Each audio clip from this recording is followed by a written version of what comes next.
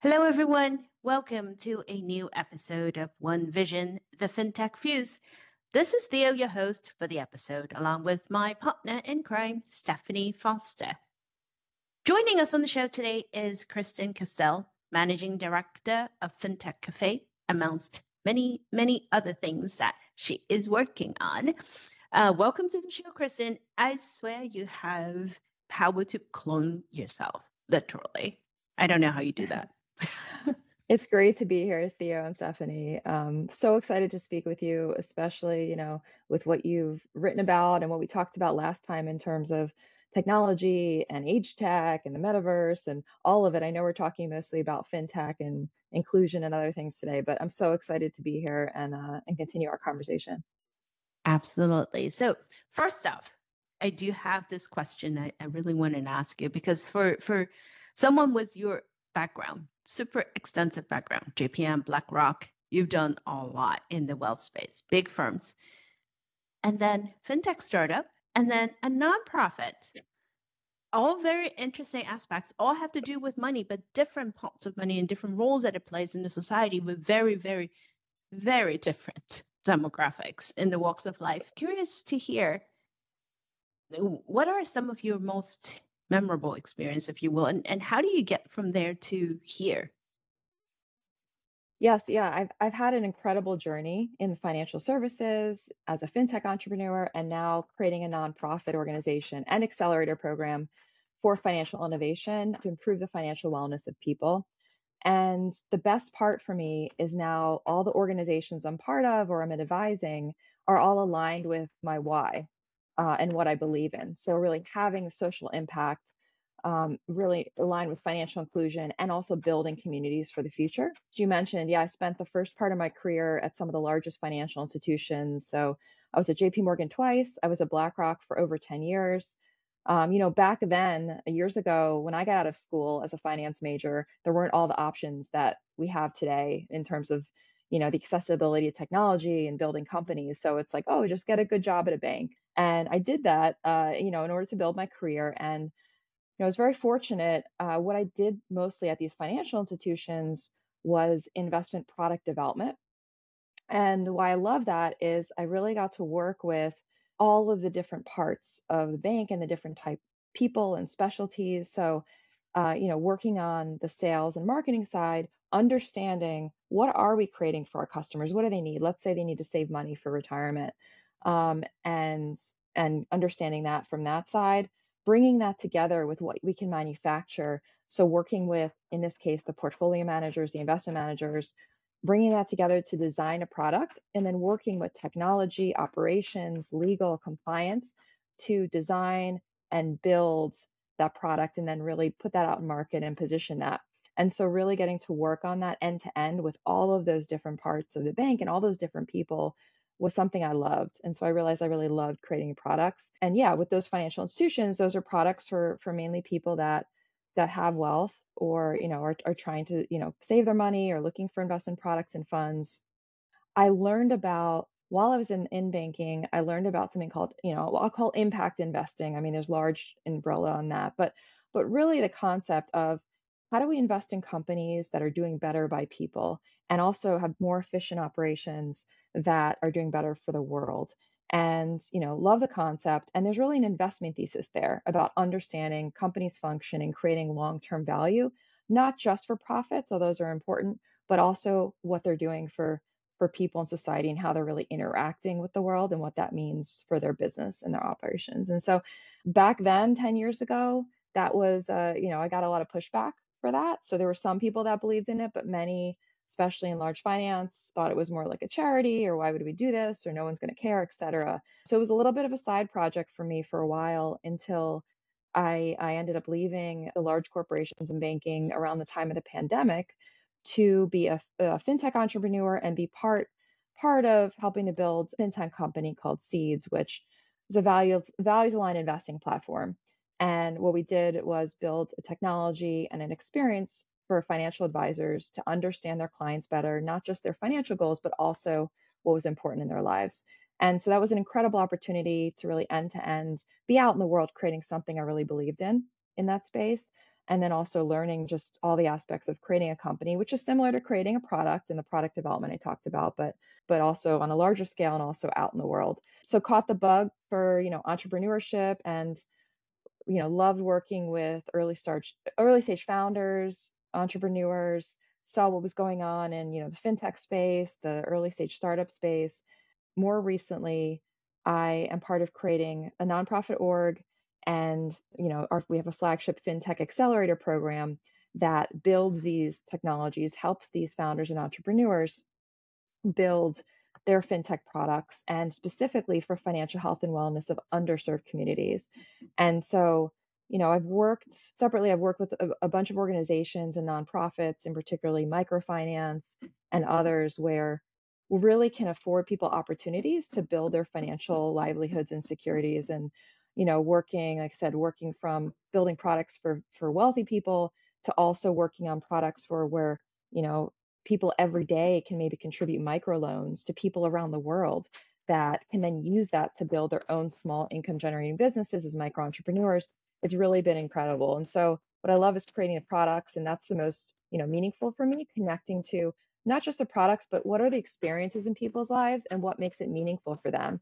So how is financial products are just tools, right? To for people to use to create value in their lives. How do they create value for their families and education and their healthcare and all of it? And thinking about it in that way, and then working backwards to what the products are. So that's been incredible just to see, how money flows at large organizations as well as small technology organizations and nonprofit businesses. But, the learning has been amazing. And I think, now through technologies, it's more accessible than ever. People can really create their own opportunities. So, entrepreneurs, micro entrepreneurs, or even entrepreneurs in these companies that can really change the world for the future. So I'm really excited about that. That's great, Kristen. Thank you for sharing more insight into your career journey. And I'm so excited to be having this conversation with you. I'm realizing that you and I have a lot way more in common than I anticipated, because I similarly also did a move into startup during the pandemic as well, like that eye-catching moment, and found out earlier today that we both have daughters, are on the same age, and we're both running an accelerator program. So that's really cool. Yeah, no, exactly. And it was just so incredible, right? Like being an entrepreneur, it just afforded me so much more time with my daughter and to integrate something I love into my life. And you're just bringing my life and my work and like what I'm creating, and it's incredible for our daughters and children to see us doing that. Most certainly, I agree. And I do have to congratulate you again on your new role as managing director at CAFE, the Center for Accelerating Financial Equity based in Delaware. And, Thank you. as an immigrant, that topic of financial equity is near and dear to my heart, having lived it as someone who moved to this country, not having the knowledge of how the financial system works, and landing certain roles and learning about 401ks and everything else. So what I would love to hear is if you could share with us more about what is CAFE, what is the mission, what are you hoping to accomplish with the accelerator program and all the other programming that are in the pipeline for you. Yeah, and that resonates with me so much. I'm first generation from Croatia. My family came over on the boat years and years ago, but as any immigrant, coming to this country, and even now, it's so hard when my family came over here not speaking English and working in factories and other jobs, and not, I'm sure they had to learn about, bank accounts and what is a system and how do you save money, and what's the education and all of that. And so it is important to have support systems and communities and products really to help in that journey. But thank you. I'm, very, very excited. It's really, one of my dream opportunity, and an awesome kind of next step in my journey to be managing director for CAFE. CAFE is the Center for Accelerating Financial Equity, and we power fintechs and fintech innovation to advance financial health and wellness for underserved communities. So that includes LMI, which is low to moderate income, as well as other underserved communities, people that have been unbanked or underbanked. And, we believe that financial wellness is really tied to people's physical, mental, and overall health. And so by improving people's financial security, you can really significantly improve people's lives. And that, goes into their healthcare and food security and education and housing. And so, with Cafe, that's our mission, really doing that through building, supporting, empowering financial technologies. And we have a flagship FinTech Accelerator program where twice a year we work with 5 to 10 early to growth stage financial technology or FinTech companies that are growing. And we really help them with connections, coaching, community in order to grow their company. So these are companies with a product in market already. They've already built this technology. Those technologies are in some way advancing that mission, really advancing financial wellness for these communities.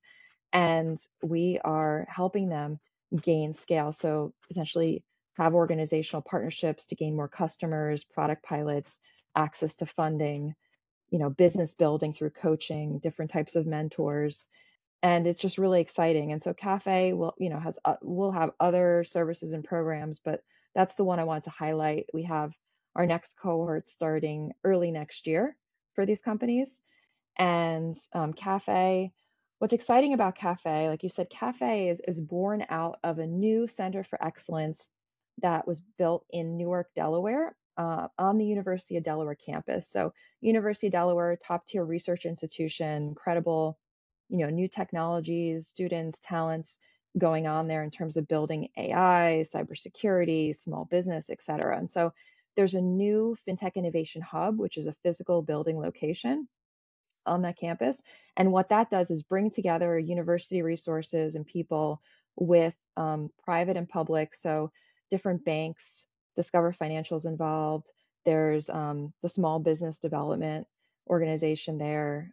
We got a loan from the Small Business Association, SBA, to start this. So what are the governmental programs and organizations, private banking, private and then early stage companies. So we'll have an incubator on the ground there. And then Cafe itself is a global national program because our services are hybrid virtual. So we can work with companies not just in Delaware, but really broadly and nationally, and then eventually globally. And so really excited to come in and help build out Cafe as part of the FinTech Innovation Hub. And I'm in New York City, but travel a lot. And I think in the new economy, especially after the pandemic, we saw how especially with these new technologies, we can work from anywhere. And so there's been main kind of finance hubs, and Delaware has been one of them. As we know, many of the banks are in Delaware. So it makes sense for the location, but really having this be a really global program is important to us. I love the mission, and I love the location actually that you guys chose, because it's not one of those that, oh, it's again yet, something that we know the usual suspects. So it is super cool. I look forward to hearing more about the program as you get closer. So I want to shift focus just a tad bit. You're also advisor for the city of Tolosa. That was interesting because originally when we first started the conversation, you were talking about things that you were passionate about, connecting pieces together and looking at things that will impact people. A future city, something that will impact people in a different way, a new way, perhaps a new way of living and a new way of shared equity, if you will. I did spot a word which was really interesting. I never saw that before. Equitism. I don't know if I'm pronouncing it right. Yes. Can you tell us more about what is equitism and what exactly is Tolosa? Yeah, so Tolosa is a really exciting project and organization part of. I actually heard about it on a podcast a few years ago, and after I heard about it, I reached out through my network, and I'm like, how do I get involved? Which is how I really get involved in most things I'm passionate about or part of, right? Just asking and saying, hey, how can I help? How can I be part of it? So yeah, so when I heard about the Future City Tolosa, what it is not just a city, but it's a new model of how our existing cities and our new cities can really be built in a new way that's better for all of us, better for people.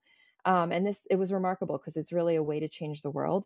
And the idea here is it's really created and co-created with people first. So it's open, fair, and inclusive for everybody. And the word equitism, which Tolosa is based on, is a model where the city foundation owns the land. And as the land value rises, that's what pays for the social services, the best education, the best healthcare, and other social services for the people. And so it's still a capitalist city and a lot of business and enterprise, but also really focusing on community and people first. And so right now we have it's not a physical city yet. It's a virtual community, that a global community that I'm helping to build. And we're doing a lot of work looking at best practices from different cities now on how actually building community, putting out thought pieces, doing some webinars, and bringing in people for focus groups, like how from all over, how can we all build in different areas? How can we build this together? What would a new education system look like? What would a new healthcare system look like? So it's really exciting. And the idea again is to really build a model based on, the inclusion and the equitism, and one that could work for all of us. And there's many new cities around the world. If you look them up, there's, Saudi Arabia and other places, they're building these new cities. And many of them are based on the technology first. Like, oh, cool, like come live here because we're going to have the coolest flying cars and tech and all of it. Pelosa will have all that too, of course, in the future. But it's really based on like, okay, let's think about community relations and the people first. And how can we make people's lives better? And then, of course, that's going to be powered with the technology. So yeah, so that's what's exciting about it. That's really cool. Like, I can't imagine having advisor to a city on my resume. Like, you're such a rock star, Kristen. I love that. That's not a goal I thought I had, but now I feel like I need to. Thank you. Come get involved in Telosa. That's your new goal for 2025, 26, 29. Just keep adding it up. I mean, but it is interesting though to think about it, because we know that our current system, pick one, healthcare, financial services, education, what have you, need change. There are different ways of going about changing it. There are people that run for public office, that try to change it from within. And then there are people that say, maybe we can start from scratch and build out what we need to be. And then you are the first person though that I know that's doing something on the opposite side of it. It's actually really, really cool. It is cool. All right, Steph, you know what? It's on my bucket list too, one of these days. Yes. We admire you. Love to have you. I mean, it's incredible what we can do together. And that's the whole point, right? It's not about just one person or one business. It's like coming together in a community to build something using kind of new innovation. So Kristen, in addition to building financial products, running programs, being a mom, advising a city, you also make time to support causes that you care about. And I know one of them is the Micro Dreams Foundation. You volunteer with them for several years. You also serve on the board, which I think is really cool. Would love to get your insights on, when it comes to the topic of financial inclusion and financial inequality, particularly for women, what more should we be doing as a collective? Because progress seems to be a bit elusive at times, right? It's like we take 2 steps forward and take like a step back. So what are your thoughts on that? Yeah, such an important topic. And Micro Dreams is how I first got involved in financial inclusion. This was, I guess, 13 years ago. Also, I just went to a talk, heard the founder speak about it, and I never heard about microfinance before. Microfinance being giving small loans and business opportunities to these micro entrepreneurs, these women around the world that are poor and maybe don't have ways to get into the economy kind of in there where they're living.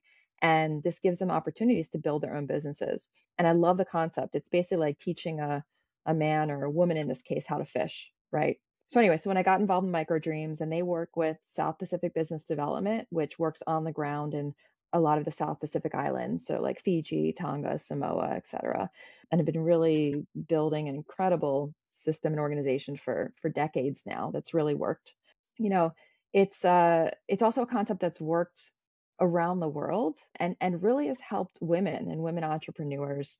And it's interesting, like when you're giving loans to these women, the default rates are so low. Like most of the women pay it off. Like the data shows, it's so much better than the credit and the actual default rates from like regular credit cards or other types of credit with people that have great credit scores. And these people, are unbanked and don't have any credit scores and have shown like through the microfinance system and process to really it's made a difference in these communities and economies.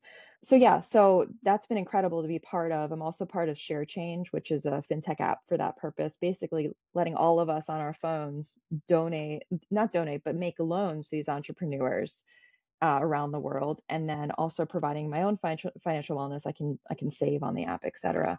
But your question, Stephanie, is so important because you hear now, even in developed societies here, like all over the news, all these organizations and venture capital firms, we really want to invest in women. How do we invest in more women? I mean, the numbers are just atrocious in terms of the women getting funding, and especially for Black women or for minorities getting funding for their businesses. I mean, it's like less than 1%, right, of startups that are founded by like an underrepresented founder get funding. And so we're all talking about it, but I don't see the money, right? I don't see the data changing.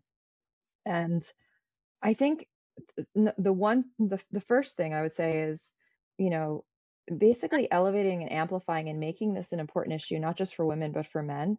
And so how do we, I really believe in something called the shine theory, which I'm sure you've heard of, where it's like, lifting women up. So there's, in finance, it's not just the one spot that we're all fighting for, but like we can all do really great together. And there has been a lot of progress, I think, in the financial industry, although women still aren't paid as much as men and don't still the percentages aren't equal. There has been a lot of progress that I have seen in large financial firms and women kind of making strides. And some of the organization, parts of the organization I've been part of, like the women's networks, we've done a lot of programming on things like the shine theory and like other professional personal development. But I think it's getting everyone and getting men into there and making it important for them.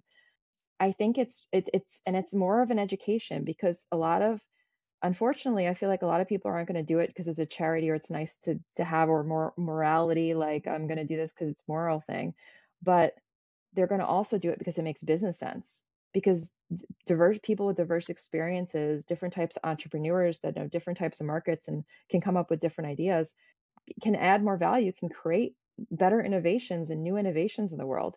And when we see the actual like fruit of that, when we see like these company, we can invest in these things and these founders and these companies that are actually doing that, and we start seeing more of those numbers, I think then, all of the traditional boys club of investing or others will be knocking at the door to start investing. Now that's just like a dream, but there's so much more. So I think it needs to be just like back in the day when I was in banking and I told you like the impact investing, like no one cared. And now a lot of the banks are incorporating things like that. It's those large organizations that have the money have to make this a priority and not just like a side thing that like we have a program to invest in this, but it has to be throughout the DNA of who are the investors, bringing in diverse portfolio managers, investors, and who are the investments, and then giving opportunities to who's creating the new technologies, like the fintech entrepreneurs and entrepreneurs. And so, like I said, there's been a start, and there's a lot in the news about it. But yeah, I think it's getting the awareness, but then actually also having all of the capital and the people that make decisions really take this on as something important. Yeah. I don't know. I'd love to ask you both the same question too, because we all need to come together on this issue. I don't think it's lack of data that shows that it works. And that's been my struggle, right? Every year we keep seeing reams and reams of data. Have you had that more diversity in X, you would have achieved X more GDP. It would have been, da da da da. And yet, again and again and again, we come back disappointed. We went through the pandemic. We thought that was going to level the playing field because people are not traveling. We're all together behind the screen, but yet it proved to be worse because in times of uncertainty, people go back to the people that they know, that they resonate with, that look like them, that went to the same school with them. I don't have a magic answer, Steph. I think it depends on which day I am. I can be like, I think my husband called me the angry feminist or aggravated feminist. Or some of the days I'm like, I just get to the point where, because it's dumbfounding, isn't it? But you touched a point. You said, who are the investors? Who? And I think that is the problem. Who are the people with the money? Who are the people at the table that can make decisions? Who are the ones that can say, yes, this is what we're doing. No, this is not what we're doing. Look at a recent fiasco with a certain AI company and look at how they ended up with the board. The two women got kicked out. Now they're all male board. If we are to say that the technology, such important emerging technology, is our future, the future is not all male. And that's the problem, right? It's who has the power. Sadly, I think it's probably going to take 100 years to get there. That's just my personal, very pessimistic, probably realistic point of view. Well, you made a great point. I mean, if we're, we can talk about the new trends in technology and women and all types of diversity and all types of people need to be part of building that, right? If we agree that's like the new future. And to your point, we need more women on boards and more people building and more women and others building the technologies. That's a simple fact, right? That's the gripe I always have with a lot of the generative AI tools nowadays. We say that these tools are going to help us do things more efficiently, do things better. But if you look at who created those tools and who they serve, most of them are based on Western languages. I'm sorry, there's like 1 billion plus people in the global South that don't use that language in their day-to-day. So are we inherently, by creating these tools and introducing them to our workplace, driving a bigger wedge of inequality amongst our societies? And how do we go about fixing it? I don't know. I don't have the answer. But all I see is like, we need to do better. We need to do different. So I am glad you are doing what you're doing, Kristen, and we need more of you. That's my Thank you. And we need more of you too. And Stephanie. Most definitely more voices at the table. I don't know that there's a short-term solution to solving any of this. Like you said, Theo, it's gonna take 100+ years. But I'll tell you what does give me hope, though. The girls, our daughters, give me hope. Yeah, fearless. Most definitely.